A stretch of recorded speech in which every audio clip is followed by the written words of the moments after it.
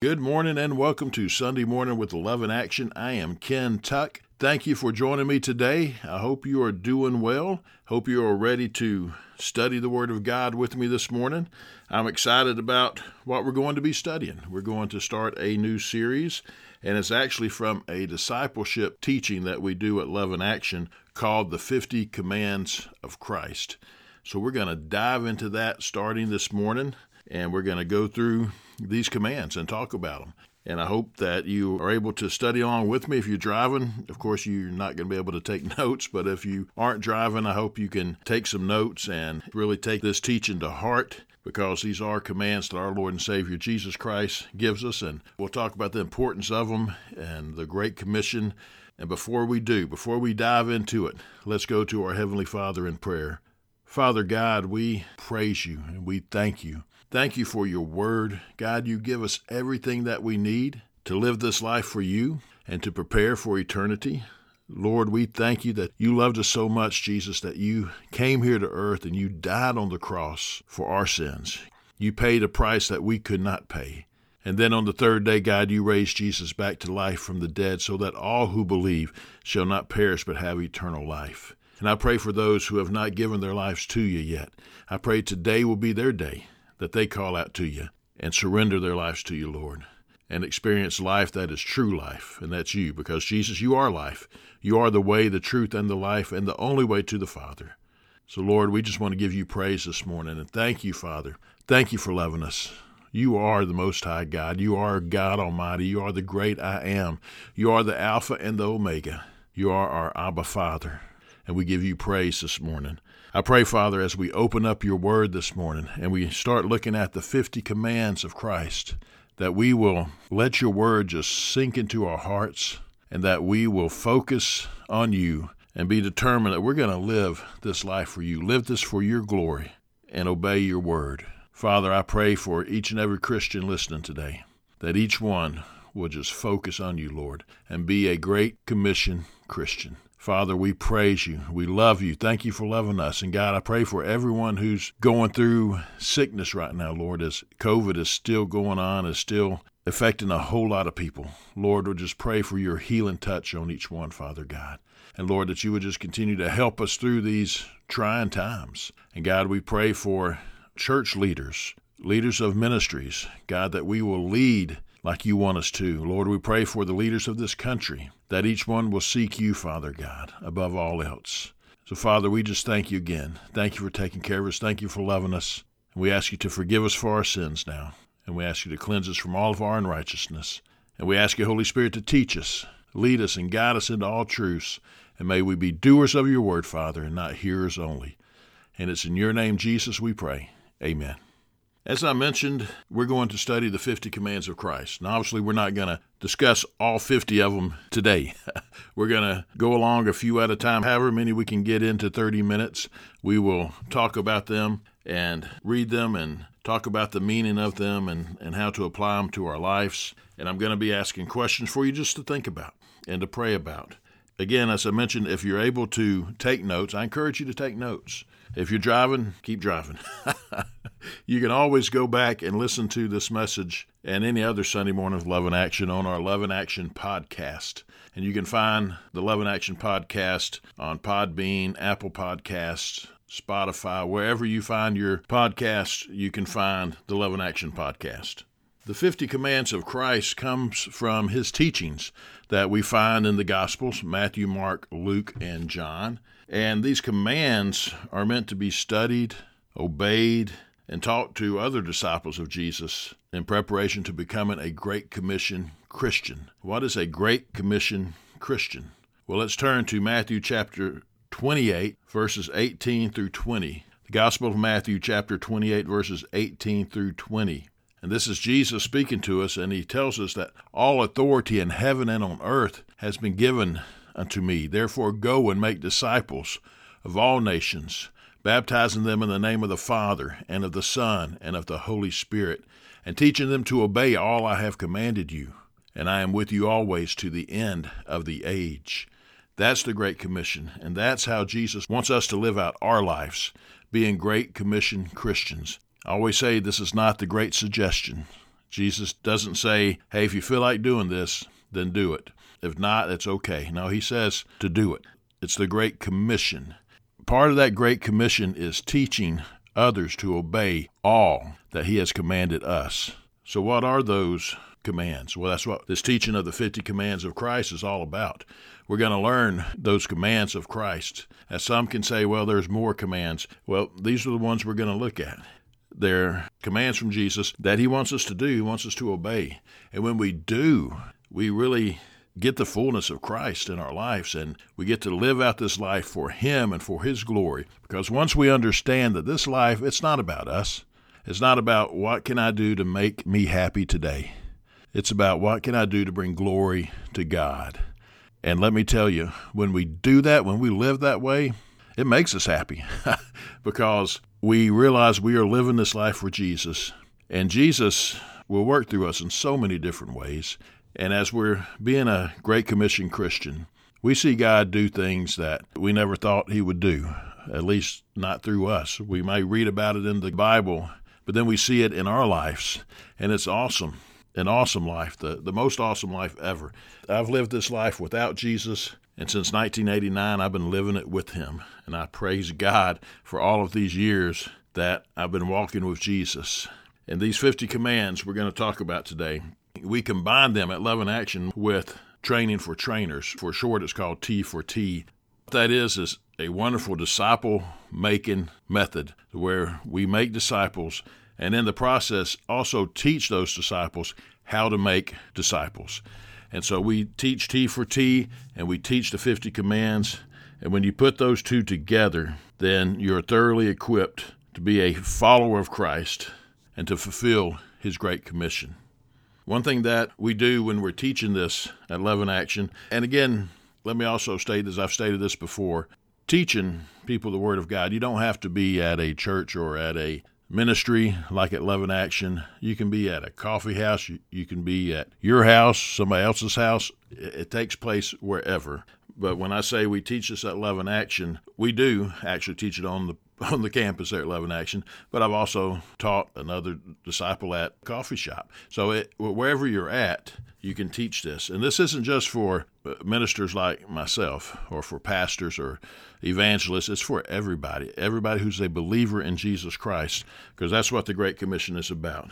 And what I read out of Matthew chapter 28, that was among the last commands that Jesus gave his disciples. Then he went up to heaven. He ascended to heaven, and the Holy Spirit came down and filled the disciples, filled the believers, and he does that today. That's how Christ lives in us. But the Great Commission, again, it's about being a disciple of Jesus. And a disciple in Hebrew, the word is talmidim, which means a learner or a pupil. So you hear the word disciple, and you may be thinking, what is a disciple? That's what it is. It's being a student, being a pupil, a learner. Back in the time of Jesus, a disciple or a talmidim walked so closely with their rabbi that the dust from his sandals covers their clothes. I mean, they were with their rabbi so close and learning from him constantly. And that's what Jesus wants us to do. A disciple can replicate the rabbi's life and teaching, and that's what Jesus wants us to do. He wants us to replicate his life. He wants us to replicate his teachings. And a disciple, back in that time and today, our mission is to tell others about Jesus and to make more disciples. And thus, it is with this spirit of being a disciple or a learner that we approach these commands. Before we get to the commands themselves, let us look at two things that Jesus said about obeying his commands. Turn to the Gospel of John, verse 14. John 14. And when I'm teaching this, I always have the students, the disciples that I'm teaching, have index cards, and we write down each command. So if you're able to do so, I encourage you to write these commands down on index cards. And the reason being, index cards are easy to put up on a refrigerator or put in your pocket, put somewhere where you can go back and look at it throughout the week and remember the commands that we studied that week. And they're also easy to go back to at any time and look at. So I really encourage you to do that. John chapter 14, verse 15, Jesus says, "If you love me, you will keep my commands." So how do we know if we love Jesus? We keep his commands. He tells us that very clearly in verse 15. And then let's go down to verses 21 and 23. Jesus says in verse 21, "Whoever has my commandments and keeps them, he it is who loves me. And he who loves me will be loved by my Father, and I will love him and manifest myself to him." See there again, Jesus saying, whoever has my commands and keeps them, that's the one who loves me.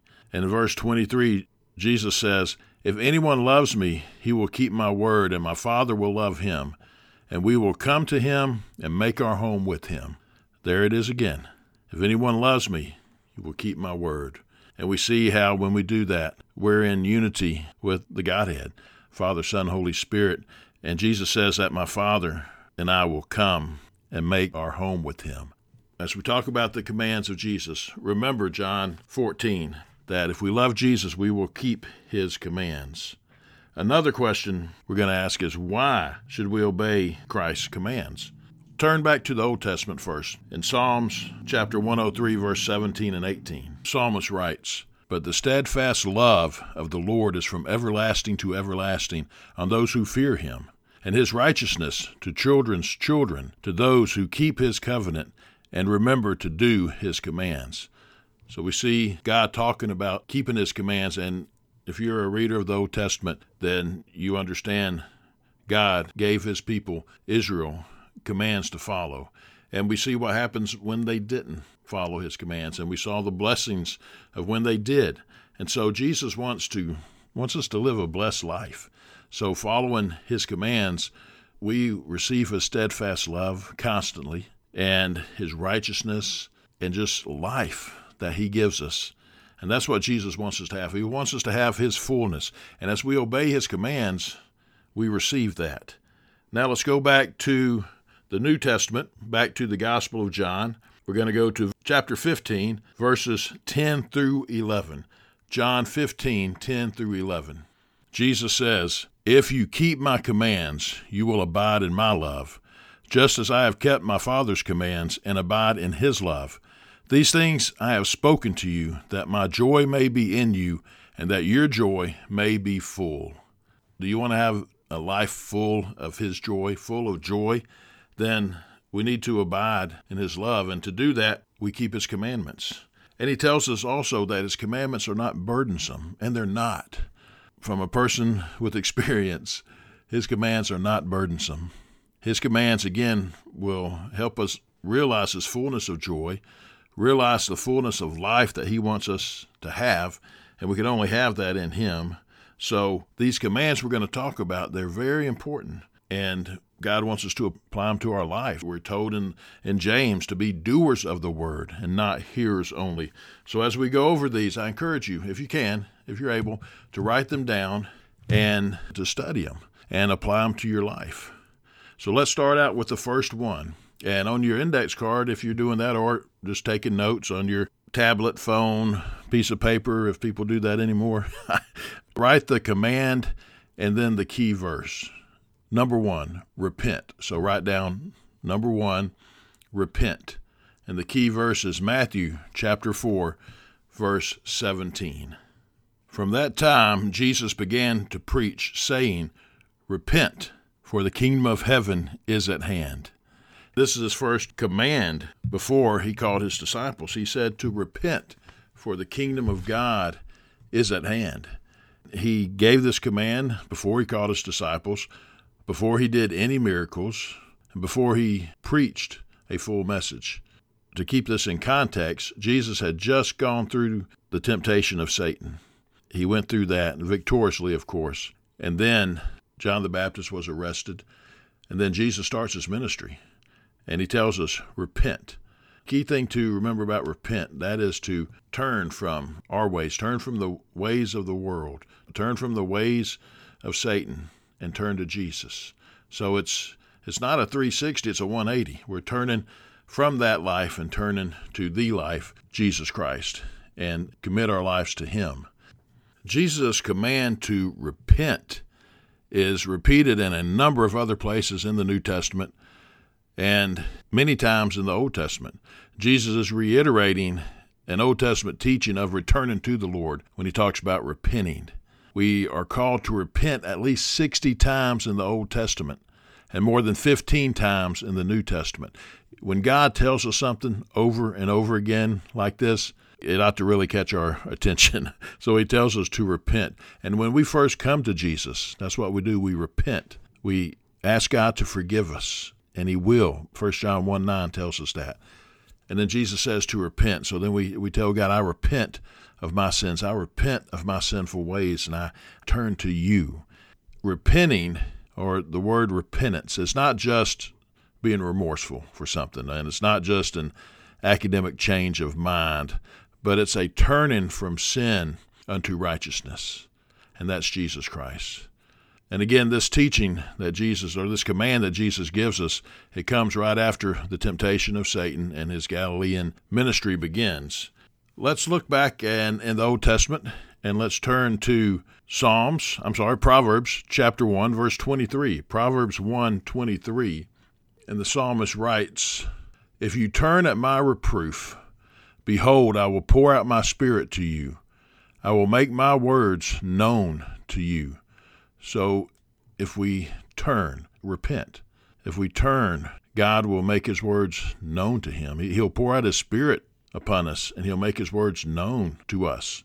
So that's one example of the Old Testament where God is telling us, turn from our sinful ways, turn to him, and let him pour out his spirit upon us, and let him give us his word and give us understanding of his word.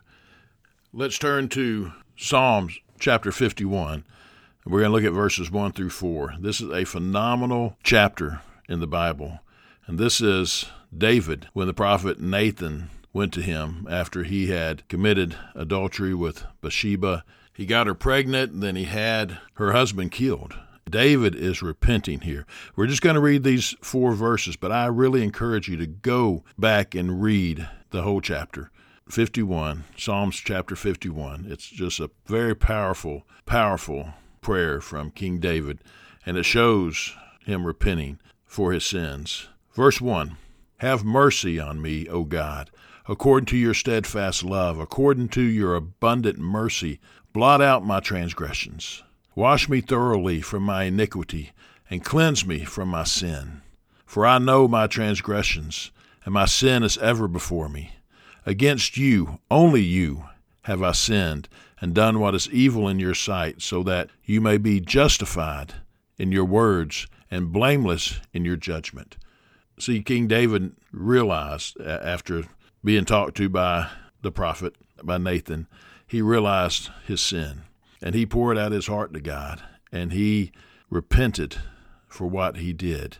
You can just feel that as you read it. You just feel the agony that David was in. You feel the true repentance of what he was saying to God, and asking God to forgive him, and understanding that what he did was evil, and that God was justified in what he said to him through the prophet, and that God is blameless in his judgment. Of course, God is always blameless in his judgment, because God is just. He is justice. He is the true judge.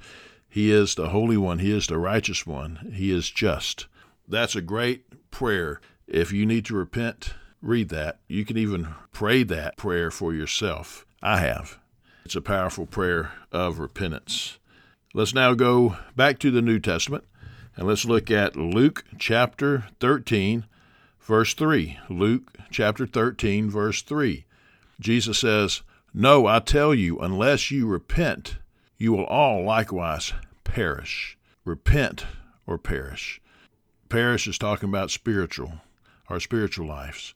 Without Christ, we do perish. There's a real place called hell, and that's where a soul goes without Christ. And it's forever. That's eternity. But if we repent and we turn to Jesus, then heaven is also a real place. And that's where we will spend eternity with our Lord and Savior, Jesus Christ. So he tells us to repent. Let's look at Acts chapter 3, verse 19. Acts chapter 3, verse 19. Repent, therefore, and turn back, that your sins may be blotted out. This is the Apostle Peter teaching here, and he says, repent, therefore, and turn back, that your sins may be blotted out. So we see Jesus talking about repenting. We read in the Old Testament about repentance, and we see here that the Apostle Peter, who served under Jesus was his rabbi, was his teacher, and obviously his Lord and his Savior. And Peter understands about repentance because Jesus taught that, and Peter did that, and so he's teaching it as well. Let's go to 1 John chapter 1, verse 9. Not the Gospel John, Little John. There's 3 books of John towards the back of the Bible in the New Testament, and we're going to look at 1 John chapter 1, verse 9. John writes, if we confess our sins, he is faithful and just to forgive us our sins and to cleanse us from all unrighteousness. Confess our sins. Confess them to God. Go straight to God and confess our sins to him. And God is faithful and just to forgive us of all of our sins. And he doesn't stop there. He also cleanses us from all unrighteousness. So if you've never asked God to forgive you, you can. And you can have the confidence that he will forgive you, because he says so. And God is a God that cannot lie, and his word is true. Revelation chapter 3, verse 19, those whom I love, I reprove and discipline. So be zealous and repent. Again, we're seeing that we must repent. So have you repented of your sins? Have you turned to Jesus and away from a sinful lifestyle? We all have to come to that point and decide if we're going to do that or not. And if you haven't, I encourage you to do so. Turn to him today and repent of your sins. Ask him to forgive you and confess Jesus as Lord. Believe in your heart that Jesus died for your sins and that God raised him from the dead. The Word of God says you shall be saved. So I encourage you to do that today. If you have any questions, and if you repent today and give your life to Jesus, please feel free to contact me. I'd love to give you next steps. Or if you hadn't made that decision but you still have questions, you can still contact me. I'd love to talk with you, love to swap emails with you, however you want to communicate. Our phone number is 334-494-4995. That's 334-494-4995. You can email me at ken.tuck@loveinactionministries.com. ken.tuck@loveinactionministries.com. In the Greek, the word repentance means a change of mind. And in the Hebrew, the word repentance means to turn back. So true repentance, according to Scripture, is when you are in the same temptation situation. After repenting, you don't repeat the sin. That's repentance, not continuing in willful sin. So the first command is repent. Let's do one more command before we run out of time today. Number 2. Again, if you're keeping notes, write down number 2 and write, let your heart not be troubled. Let your heart not be troubled. In other words, don't worry. Key verse here is going to be John chapter 14, verse 27. John 14:27. And Jesus says, peace I leave with you. My peace I give to you. Not as the world gives do I give to you. Let not your hearts be troubled, neither let them be afraid. That is a powerful scripture for what this world is going through right now, isn't it? With the pandemic and with all the political strife and everything else that's going on in this country and around the world, we need peace. And Jesus is the Prince of Peace, and the only way we're going to get peace is through him. So he tells us, let our hearts not be troubled. Don't worry, and he will give us peace. He says he will give us peace in our hearts, peace in our minds. We need his peace. So let's not worry. Let's trust in him. Let's turn to the Gospel of John. Stay in the Gospel of John, but let's go to chapter 16 and read verse 33. John 16:33. Jesus says, I have said these things to you, that in me you may have peace. In the world you will have tribulation, but take heart. I have overcome the world. Take heart. Jesus has already given us the victory. We just need to walk in it. And when we do, we receive his peace. Let's turn to the Gospel of Matthew, chapter 6, verses 25 and 26. Jesus says, therefore I tell you, do not be anxious about your life, what you will eat or what you will drink, nor about your body, what you will put on. Is not life more than food and the body more than clothing? Look at the birds of the air. They neither sow nor reap, nor gather into barns, yet your heavenly Father feeds them. Are you not of more worth than them? Jesus is telling us, don't worry. Don't worry about these things that you physically need. Instead, trust in Him. Jesus tells us to look at the birds. They don't reap and store up in the barns for later. They just go day by day, and God makes sure they have food. I've got a good friend who lives in Atlanta, and he was quoting that scripture one day, and somebody said, well, you put feed out for them. You're feeding them, not God. And he said, well, no, God had me to put food out for the birds, and therefore they have seeds in my yard because God led me to do that. So God feeds them. Sometimes He'll use us to feed them. I know at my house, my wife and I, we feed birds. We have bird feeders, and we love watching God's beautiful creation in our backyard. But Jesus, He isn't talking about bird watching. Jesus is saying, look, don't worry. You have peace from me, so have peace and focus on me, and I'll take care of you. God's not going to let us down. I promise you that. We focus on Him. We obey Him. He's taking care of us. Let's go to Philippians chapter 4, verse 6 through 8. Philippians chapter 4, verses 6 through 8. Apostle Paul writes, do not be anxious about anything, but in everything by prayer and supplication with thanksgiving, let your requests be made known to God. And the peace of God, which surpasses all understanding, will guard your hearts and your minds in Christ Jesus. Finally, brothers, whatever is true, whatever is honorable, whatever is just, whatever is pure, whatever is lovely, whatever is commendable, if there is any excellence, if there is anything worthy of praise, think about these things.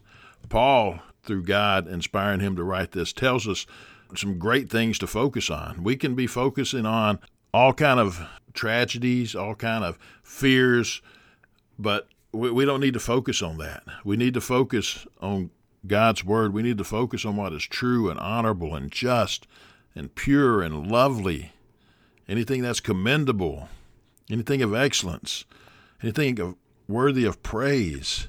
Think about Jesus. He's the one worthy of praise. But he tells us, don't be anxious, don't worry about anything.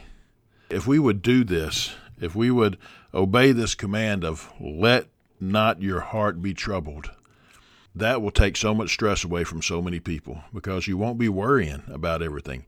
It doesn't mean you don't care. It just means you know God's got you and God's got this, and He's going to take care of it. And trust me, that takes stress totally away from you when you're not worrying, but you're trusting God. There are 3 results of the peace that Jesus gives us in our lives. Number 1, as we read in John 14:27, He gives us peace unlike the world's. Number 2, as we read in John 16:33, we have peace in trials. And number 3, as we read in Matthew chapter 6, verses 25 through 26, peace regarding your physical needs. So we can have peace that's not like the world's, because the world doesn't have peace, does it? It keeps talking about wanting peace, but it just doesn't happen. But Jesus gives us peace, and we can have peace no matter what trial we're going through, and we can have peace regarding our physical needs. So let not your heart be troubled.